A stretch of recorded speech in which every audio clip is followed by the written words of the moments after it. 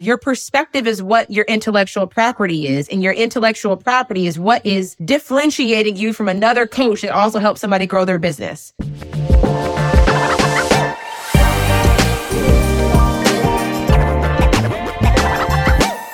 just hopped off of a group coaching call with my Mastermind Legacy. And towards the end of the call, we were kikiing and kakan, and we were talking about profitability of business models. And I wanted to come on here and share a message with you, because in the coaching space, I think one thing that I think is really, really interesting is if you started your coaching business or your online business back in 2019 or in 2020, I think a lot of coaches or course creators or online business owners, a lot of us saw a massive boom during 2020. My revenue tripled, and I tripled in revenue during 2020. My business grew substantially during COVID. And I think that many of us and a lot of new business owners started their coaching businesses during that time period, during the time period when everybody was, the only thing that we could do was be online. Everybody was at home. Everybody was on Clubhouse. Everybody was on Instagram. Everybody got, TikTok blew up.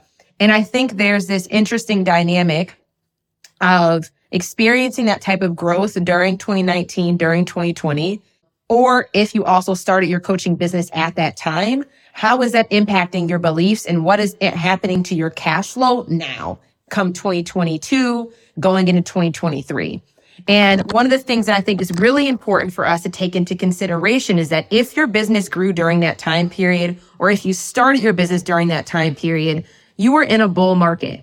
We were in a market where there was I feel like it was damn near impossible not to make money during that time period if you were in the right industry. Like, the government was throwing out a lot of cash. There was a lot of disposable income in the marketplace. A lot of consumers had extra discretionary income to make buying decisions I'm speaking somewhat generalized. Yes, there are a lot of people who were negatively impacted during that time period. And also a lot of people heavily profited during that time period. And if you were growing an online business during that time period, again, you could have probably sold a less sophisticated program promise. You could have sold with less sophisticated messaging and marketing. You could have sold at a higher ticket price point, and it all would have worked. And for a lot of people, it did work. They were getting more high ticket sales, more premium paying clients. Their conversion rates were through the roof. Because again, during that time period, 2019, 2020, and I think I know part of the reason why my business even tripled in revenue was because half of my clients that year were traditional in-person business owners who sold at events or sold on stages or were traditional brick and mortar. And they were at a high level of urgency of why they needed to create a new revenue stream, going online, transitioning their services online, or introducing a new offer, coaching and teaching online, because their traditional revenue stream was gone. So there's this high level of urgency to change their business model. And we had the infrastructure where we solved that problem. People were able to transition with us and pay us. But when that level of urgency no longer exists, and then especially if you started your coaching business during that time period, you're probably hit right now with what the fuck? Like, why are my conversion rates dropping? Why are the quality of my leads decreasing? And I'll probably do another episode on another day, like really diving into like the dynamics of the business cycle and how that's impacting the online coaching space and how that is absolutely impacting, I think, the coaches or the course creators who either experienced big growth during those 2 years and then have now been baking all of their future projections off of that experience, which was an outlier, not a to be expected. Like, the metrics that you probably have during that time period, I don't want to call them, it's not a false positive, but like it's that those are metrics that exist under a specific contained event where all of that attention online, money was in the markets, people were making buying decisions very, very differently. Like that was a moment in time. It's not like what your sustainable data and what your projections should probably be based off of. So I'll probably do another episode on another day about that. But the part I wanted to chat with you today about was profitability in business models. And something that came up on the call is like, it's very normal. Traditional businesses, if they're doing more than 20 or 30% per year in profit margin, that's good. Traditional agencies, traditional product-based businesses, traditional e-commerce businesses, if they're doing more than 30%, they're winning. And, it can be really alarming to hear that. Like, what? How is that possible? Because the online coaching space, and this is the thought that I was having. I was literally in the bathroom and I'm like making lunch before I have on my next call, is why is the coaching industry so profitable? Like building a coaching business, having an education teaching business, building, in this online education space, why is it so profitable? And there's a few things that make our industry so profitable. One, there's minimal overhead. You don't need to own a physical property. You don't need to buy inventory. You don't need to pay for a lot of team in order to produce the outcome. So that's one thing. It's low overhead. You can run everything very lean, mean, and a fighting machine on this space.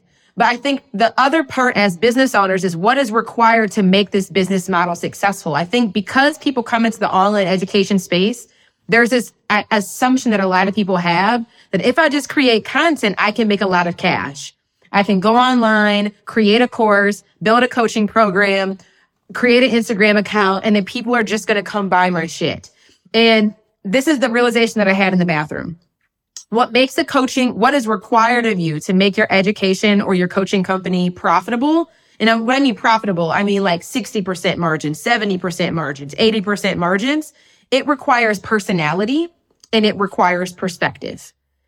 That is what allows the coaching business model to be so profitable. You have to have personality. Your personality, there ain't no coach that I know of, no Tony Robbins, Dave Ramsey, Marie Forleo, Amy Porterfield. You think of any of the biggest names in our industry, there is a personality behind that brand. And I know that that can get a lot of rap in the space of, oh, don't build personality-based businesses. Then don't get into the education space. Don't get into the coaching space. Don't get into the course creation space where you're using content through social media, live videos, Instagram posts, TikTok. You're using a social platform expecting to build a business without having to showcase your personality. Make that make sense somewhere. But that's part of the reasons why the industry is so profitable, because your personality is part of the magnetism that attracts your clients, pulls them in, and retains your clients. It's a personality of you first and foremost. The second thing that makes our industry so profitable is your perspective. Your perspective is what differentiates you. Your perspective is what is your unique advantage. Your perspective is what is embedded into the curriculum that you teach, into the philosophy that you use to support your clients with getting the results. Your perspective is the baseline of your intellectual property. So if we were building a brick and mortar, right? If you were building a product-based business where, let's say that you were like Apple's perspective is really in the IP, the intellectual property that makes this technology do what it does. That is what makes the brand valuable, right? It's the intellectual property. The correlation of intellectual property, your own patents, your own design, the thing that makes your product uniquely different. When you're selling education and coaching and you're in this online space, that direct correlation to what is my unique IP that makes my product different and superior than everybody else is your perspective.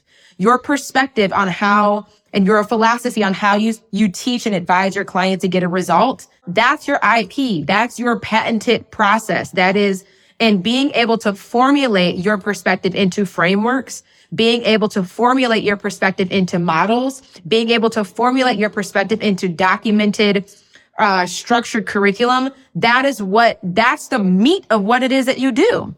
So your personality is part of the equation. Your perspective is a non-negotiable of the equation. And I think the last thing that makes you sustainable in this space is your purpose. What is the mission behind why you want to make money? What is the purpose and the caliber of the problem that you are solving, that no matter how hard this business building shit gets, you are committed because you are committed to the mission more than you are committed to just making money, just seeming popular, just like being famous in the facade of what this online space can do. That's what makes online coaching so profitable. If you have no personality, if you have no unique perspective that differentiates you and also allows other people to have a unique an ingrained association with your perspective and what problem you solve, and if you do not have a purpose, a mission, a a form of what you want to disrupt or change of why you're choosing to teach and coach in the first place, you ain't gonna last in this game. You ain't gonna last. And that's what I want to share. That any business, these attributes or elements are required to be successful. If you are an author, if you write a book, maybe your personality isn't selling the book, but for damn sure your perspective on how you're writing your book, the language that you use, how captivating your storytelling is, that is what allows you to be successful as the author. Like any business, if we're like, okay, I don't want to have to build I don't want my personality to have to be part of the branding. Like when I think about Steve Jobs, his personality wasn't necessarily what sold the product. His personality was absolutely part of his leadership philosophy and how he built the team that built the product. But the product was so damn good. In the physical business space, the product has to be just as good as the caliber of your perspective in the coaching space. To me, that's the direct correlation. The branding of Apple is that's the direct correlation into the coaching space is your personality.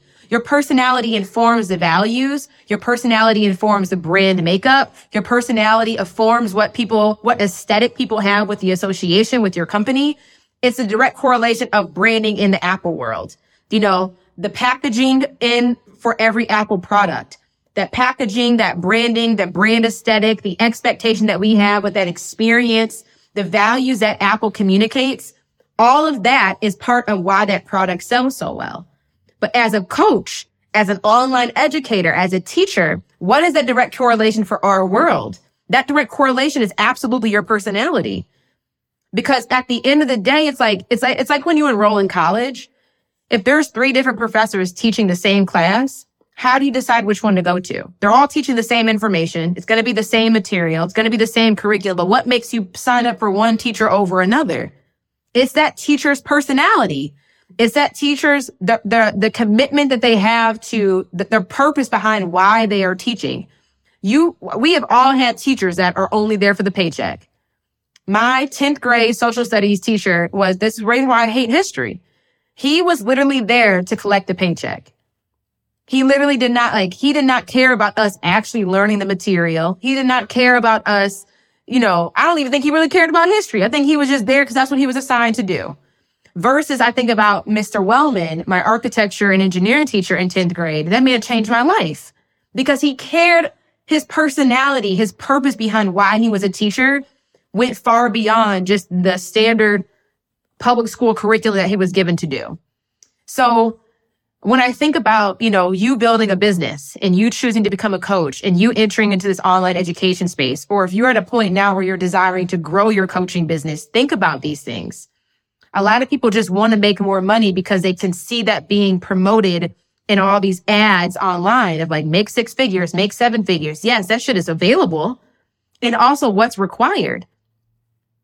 If you're unwilling to share your perspective, if you're unwilling to showcase your personality, to show your face in your content, to speak your voice in your content, to publish your perspective on a regular cadence, if you are unwilling to stand for something in your marketing, to stand for something in the type of clients that you want to work with and who you work with, if you do not actually care about your clients getting the result that you sell them into, you will not last in this industry.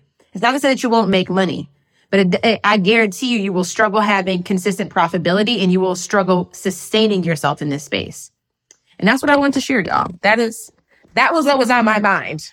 I hope this resonated with somebody, but it's just when we think about what are these factors that allow us to have the success that this online industry produces and allows for us to have, what allows us to have such high profit margins. When I look at the most successful coaches that I know, who have the most profitable businesses that I know, they have consistent alignment amongst those things. They have a personality that is their own. You have to have a deep sense of self to make it online. You have to. Because if you do not have a deep sense of self and who you are, what you believe in, why you're doing what you're doing, you won't know how to show up and showcase yourself. Because you'll be mimicking somebody else, copying somebody else. You don't know who you are, so you don't know how to show up you will not be showing up as your authentic self. And then you won't be able to sustain manufacturing the facet of who you are. Then if you are unwilling to share your perspective is what your intellectual property is. And your intellectual property is what is differentiating you from another coach that also helps somebody grow their business. Your perspective and your experience and how you teach that experience and showcase that perspective is what differentiates you from whoever else is teaching and selling the same stuff. And then your purpose, the reason why you are doing what you are doing, like that is what allows you to that's your fuel to keep going. And again, like that's also part of the reason why your clients choose to stay. Because your clients are not just buying you and hiring you. Your clients are paying for a problem to be solved. And your clients are staying because a mission that is aligned with the work that they are doing, the work that you are teaching is aligned with their vision. Their vision falls in line with your vision. That's why they choose to stay. And that staying ability is what allows you to have that sustainability when you're growing your business. And I think the last thing is that like being mindful of your profit margins, being mindful of how you're structuring your offers, making operational decisions, how you are leading your company so you can maintain healthy profit margins along the way. But in none of this did you hear me talk about popularity. And none of this did you talk about having a lot of followers. And none of this did you hear me talk about like, because it's been blowing my mind recently how many business owners I have been meeting who everybody in the online world knows who they are. They got 100,000 followers on Instagram. They are, on every major podcast. They're speaking at every major event and making millions a year. And they are living paycheck to paycheck. They have to launch every single month because if they do not launch, they won't make payroll next month. And that's a totally different energy source behind how they're running their business is because I think they lost track of one of these key things that I just mentioned. The integrity of their personality, their unique perspective, and the purpose behind why they're doing what they're doing. Because if we lose sight of that, where our purpose no longer is the thing that is perpetuating our movement forward, but our popularity and our fame is, or if we start caring more about I want to grow for the sake of growing, but I don't want to prioritize my profit margins and make sound financial decisions. Like it causes us to make different decisions. It causes us to behave differently. It causes us to operate differently. And as we're going into 2023, y'all, this is just my public service announcement, okay? Start asking yourself the questions that you have been avoiding. Or going into 2023, really look at your cash flow. Look at your books. If you start to notice your cash flow, your conversion rates, your retention rates are starting to drop from what was true for you in 19 and 20, get curious with yourself and start to ask yourself why. Why is that happening? What changed? What was true about my economic and business environment then that's no longer true for me now? What's required of me now that I have been delaying or avoiding doing back then? Like you have to ask yourself these questions because if you don't, you'll just run out of cash flow and then you'll end up closing the business. And I think too, like and I'm not saying this to like scare anybody, but like this is the shit that's required of you if you want to run your own business. You have to be able to figure out a way to create an offer, to design a business model, to maintain your messaging, to maintain your sales through an entire economic sales cycle. From when we're in bull markets and when we're in bear markets. Like your business, that's to me is the true test of time. Can your business make it through an entire economic cycle? Most of us have never been in business long enough to make it through an entire economic cycle. And then not only can we get through an entire economic cycle, can we still grow while making it through an economic cycle? Like that's stage 2 of like business maturity. Not only can your business stay in business for the entire cycle, can your business grow despite the cycle? And that's a level of maturity that a lot of us in the online space have not experienced because a lot of us ain't been in business that long. I mean, even for me, I've been through one economic cycle. I started my business in 2017. Then we had 18, 19, 20, 21. We're in 22. I'm in 6 years of business. And I really don't even think I'm full. I'm like, there's, getting on this tail end of what's going on right now is the true test. It's the true test. And I think that for the business owners who are a bit more mature like I am, where they've been in the game a little bit longer, look at what your growth rate has been. It should not always be exponential. Like a lot of us experience exponential growth in 19 and 20 because of the economy, because of COVID, because of stimulus checks, because our industry was, it ended up being a necessity because the attention of the consumer, everybody was online. We are not fighting for attention. People were on Instagram and on Clubhouse and on TikTok for 8, 9, 10 hours out of the day. So of course, if you didn't have exponential growth during 2020 and you're a coach, you missed the boat. Like that was a prime time to collect the check. I just hope this is resonating. And like, this is also part of those unwritten rules of being a CEO. This is your responsibility to be having this level of foresight, to be having this level of insight on your business, to be asking yourself these questions, to be trying to mitigate risks into the future or mitigate the risk based off of what you know to be true in the past. Like if you went through 2020, you didn't grow in your online business, you need to ask yourself, why were you not operationally prepared to take on more business? Why were you not operationally prepared to make more money during a time period where it was a bull market? And especially being an online, especially if you were a business coach, people were looking for that solution. Why did people choose other people versus choosing me? And for the clients that did choose us, why did they choose us? What was our value proposition? What was my perspective that really was aiding into the conversion rates being what they were? And then when I look at now, when the markets start going down, people start panicking. Shit, this is like, no, this is my time to prepare operationally because I know that this lull is not going to last forever. I don't know how long it will last, but do I have enough cash to sustain myself during this economic period? Is there enough cash flow? Is there enough client retention? And also, what am I doing operationally to build up during this season? So that when we start going on the up and up, Jerisha's ready for the castle to come in. We're operationally sound. We can move at any pace we need to move at. Because during this period, we've been building ourselves behind closed doors. And I think these are the things that we need to be thinking about as business owners. And not even saying that this is what I think we need to be thinking about. This is your responsibility to your company to be thinking about. And for some people, they're like, Jay, this is a lot. I'm like, welcome to entrepreneurship. Welcome to this shit show. Okay? Because it is. It's, whoo, child. Okay, y'all. Ooh, let me get mine. Last night, I had a day. Cause I'm going up against my own upper limits and my own limiting beliefs. And I went out and had me a glass of wine. Some of y'all don't know me. I don't drink. I shouldn't say I don't drink. I drink very infrequently. Like I have a glass of wine like once every 3 months. I do not drink often. And I'm at a point in my life, I don't drink cheap. Because if you drink some cheap wine, you wake up the next day with a headache and your back sore. And I'm like, how did I used to do this in my 20s? I don't know. So last night, after my day was over, because it's scary. Part of this is also scary. Like a lot of the conversations that I'm sharing with you now, these questions that I'm encouraging you to ask yourself, I have been asking myself and also making decisions around. And it can feel scary. Like it feels scary making decisions at a belief level that is kind of further beyond where you consciously are at.